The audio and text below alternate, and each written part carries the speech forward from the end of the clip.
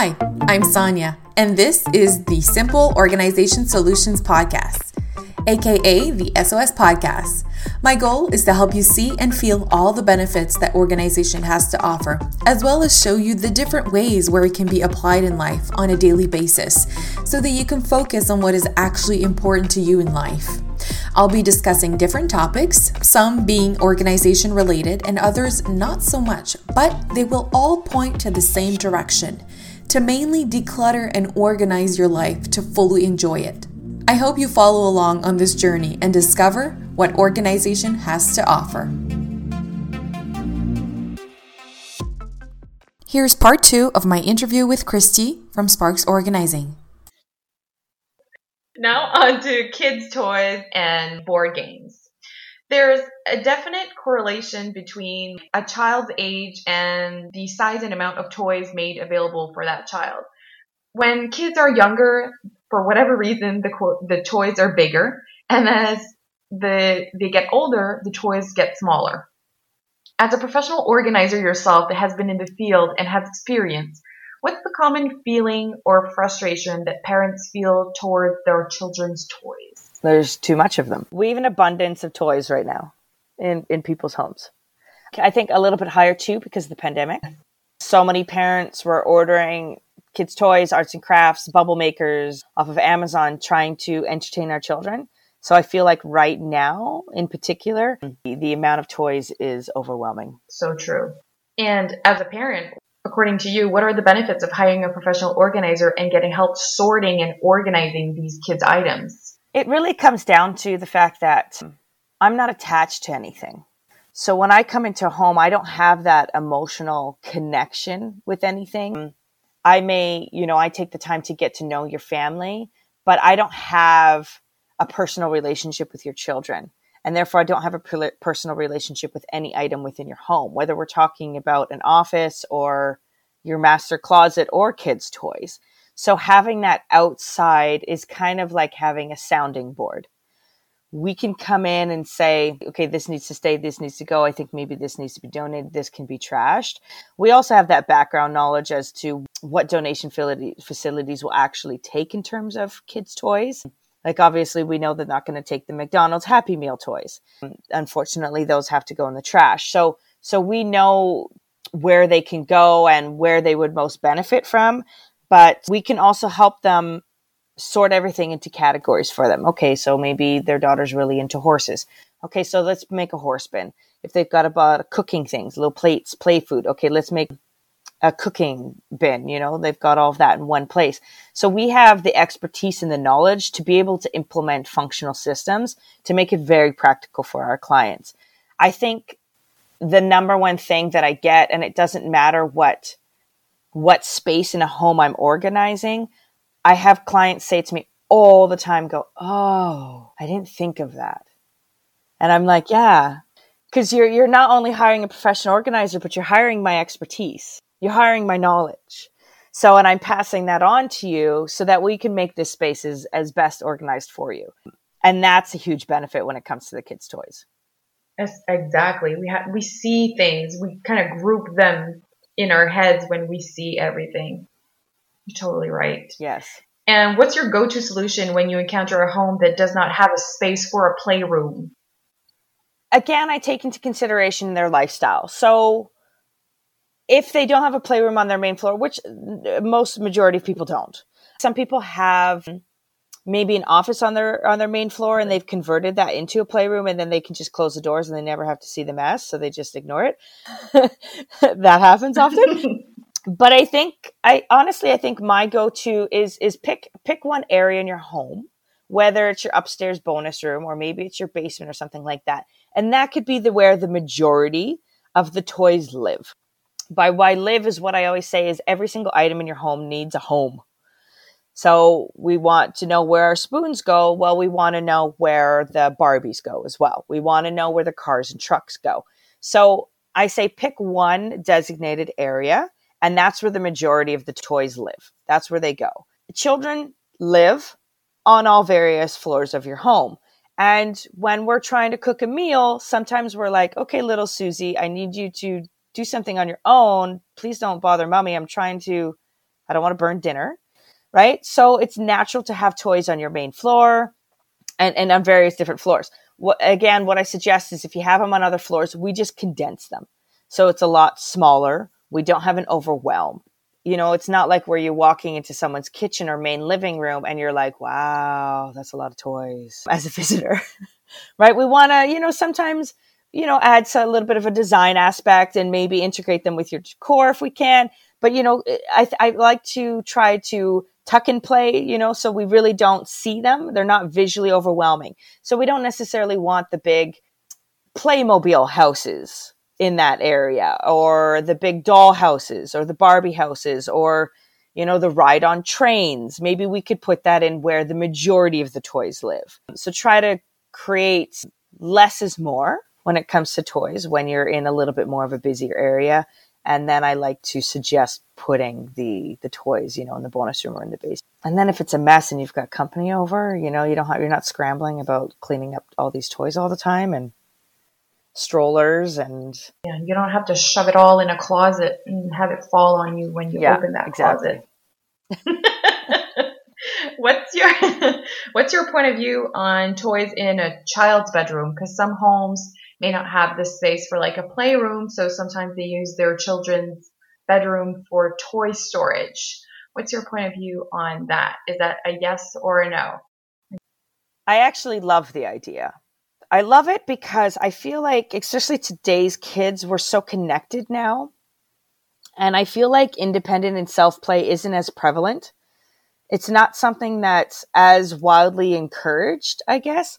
So I like the idea of the kids having a little bit of toys in their room, even just a small bookshelf or something like that. And you can implement a tiny Kallax, like a 4 cubby in a closet.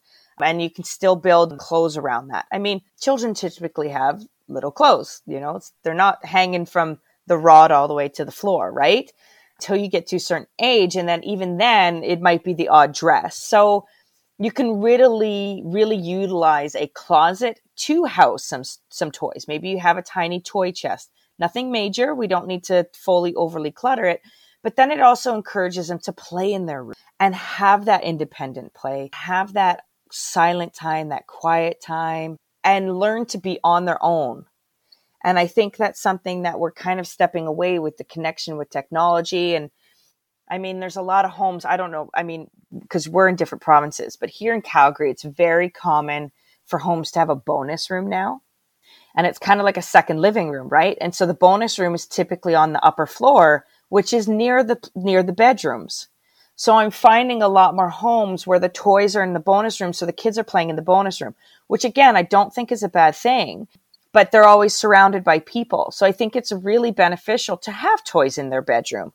Again, keep it minimal. We don't need to overly clutter their room where, they can't step and walk to their bed and, there's no function in there.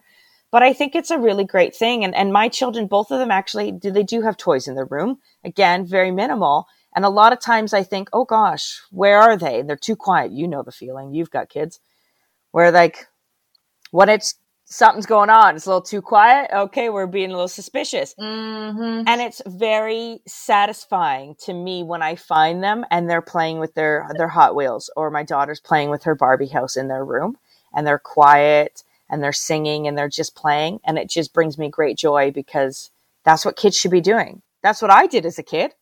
Yeah, exactly. I like the idea of keeping the toys in the bedroom to quiet toys, limited toys, like you said. I like that idea too.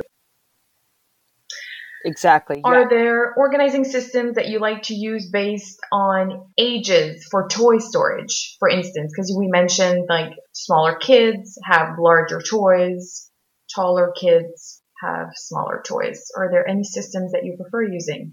I really like just using, like I've said earlier, the Kallax shelf system from IKEA. What I love about it too is one, it's affordable. Two, they've got so many different shelf colors now. And three, the majority of homes that I go into tend to have that shelf already when they've got children's toys. We just need to maximize the space and make it work a little bit better. What I like as well is the various types of bins that you can put in those contain and can hold a lot. So if you don't have space to hold a bookshelf, you can actually put books in one of those bins, and it'll hold quite a bit of books if you put them with the spine facing up. So then that way you can just grab and go, right? So we're not stacking them. If we file fold our books, like as if you're file folding your clothes, it's really great. What I like too is when you have bigger toys, like with the little Tykes, a lot of the little Tykes can fit in those shelves. The little Tykes houses and stuff, you have like a really big fire truck, right? So you can wheel the fire truck in one of those cubbies. So it's still containing it and it's still keeping it in one place. And then I feel like those types of shelves can grow as your child gets older. You know, maybe you've got a boy and you can have a girl, but they're really into gaming systems, right? And they've got a bunch of controllers. Maybe there's like a headset that goes with their Xbox, what have you.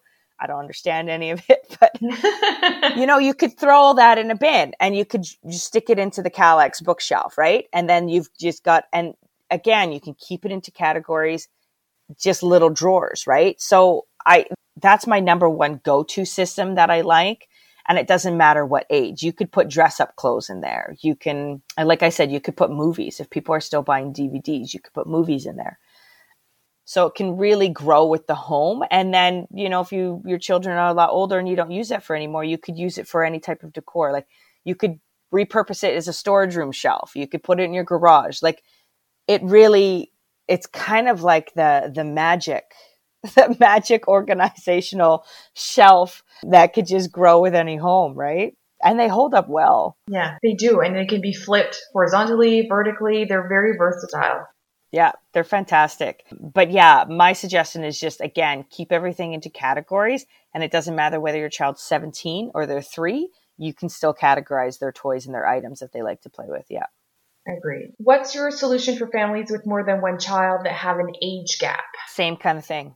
Honestly, categories and just kind of have zones. Like I've got 2 kids and my kids have quite a large age gap and they do not play with the same things. And I've just done the exact same thing and it works perfectly fine. He's got his bins, she's got her bins. And then that way they're both content. They know what they've got. Sometimes she gets into his stuff and he gets a little upset, but it's going to happen. But again, you could keep it into categories, right? So I think it doesn't matter how many children you have, what their age gap, what their gender is, what their interests are, what they choose to play with or not. You really just need to evaluate all the toys, declutter, and declutter more often than once a year. I suggest you do it 2-3 times a year. You need to reevaluate, especially before major holidays. Declutter all of your kids' toys before Christmas. Oh my gosh, yes. It makes such a difference. Huge difference. And that's like the major step that is often overlooked with kids' toys is, they get older, they grow out of things. They don't play with things. So we need to reevaluate it and go, okay, we're not going to play with this anymore. She hasn't touched it. And I have a lot of clients say, well, okay, but she hasn't really played with it for 6 months, but if I get rid of it, she'll notice that she'll miss it. And so then my question to my client is, has she asked you for it in the past 6 months? And they're like, no. And I'm like, exactly. It goes in the donate pile. You have to be a little bit ruthless with kids' toys because otherwise it becomes overwhelming. Exactly. And it's a decision parents have to make sometimes for their children. There's a fine line between implicating them in some decisions and sometimes not. It's your job as a parent, right? Yeah. And it's going to be a hard decision sometimes, but it needs to be done. Yes. And a lot of times, again, there's multiple personalities. Like some children are just a little bit more attached and they like to keep, like movie theater slips, and that's kind of where, okay, depending on the age, maybe they're 13, 14, and they just really like to hang on to movie theater slips. This has happened to me before. And he just would not let go of them. And I said, okay, that's fine. They're little pieces of paper and they were in a shoebox. So we just condense it. So we just make it into a different system. So it's a little bit smaller, right? So, our job as a professional organizer, we're not going to come in. We're not going to make you get rid of everything and just leave you with a heart attack on our way out. So I like to reassure them. I'm like, it's okay. Like, I understand that some people have a hard time letting go. So with kids, we could just, make it into a little bit system. Maybe we just put it in a Ziploc bag. We condense it and then we make a keepsake bin for those children that really like to collect rocks, right? And then, maybe every 3-4 months, when they're at school or something like that, mom and dad can go in and they could purge a bunch of rocks and the child doesn't really notice, right? So it's just it's little habits like that. Exactly. It's well known that most children thrive on routines and structure. How have your clients' children reacted to their common play spaces being organized? You know what? I actually love revealing playrooms to children because they're just so authentic. They're so honest. They're so honest, and I truly appreciate it. So, again, it depends on age, but a lot of the younger kids just come in and they're just amazed. They're excited and they just want to get in there and start playing. And a lot of times the parents are like, "Don't touch that. She just organized it. Don't touch that." And I just laugh and I'm like, that's okay. They could touch it, but now they know where it goes. And I usually say to the children, do you love your new play space? And, do you like that you can find everything? And they're usually very excited. And I say, okay, so now you know where everything is. And so now it's up to you, because you need to start putting things away properly. You need to help mommy and daddy. And I like to say, we're raising capable children because they're going to be adults one day. So we want to give them the tools to be able to put their things away properly. So most of the times they get super excited. Every now and then I get the odd like preteen, and they'll have an opinion about, where something is, and they'll go, "I don't like that there." And I've had it. So then I just say, okay, look around at the space and then let me know where you think it would best fit. So then I give them the tools. Implicate them. Exactly. So then I say, okay, well, how about you walk the space? You walk the area and you let me know where you think they should go instead. And a lot of times they'll walk the area and they'll go, "Oh, you know what? Actually, yeah, it's not bad there. I guess we could leave it there." And I'm like, because sometimes preteens have a little bit of sass. So it's, so it just kind of, and then they kind of, we give them the tools to evaluate the space and to think for themselves. And a lot of times they'll come back and they'll go, "Oh, okay, no, actually it kind of worked." But for the most part, I really do. I get a lot of kids that are very, very excited. They enjoy having their kids organized, and less is more because they're less overwhelmed. Exactly. We don't realize until it's done and how happy they are in their space. Yeah. Kids can play hours with Mega Bloks, and that's just Mega Bloks. Exactly. And it just promotes creativity and imagination. The less they have, like you say, the more they create and they just build off of the little things. It's to their advantage. It's less overwhelmed. Yes, exactly.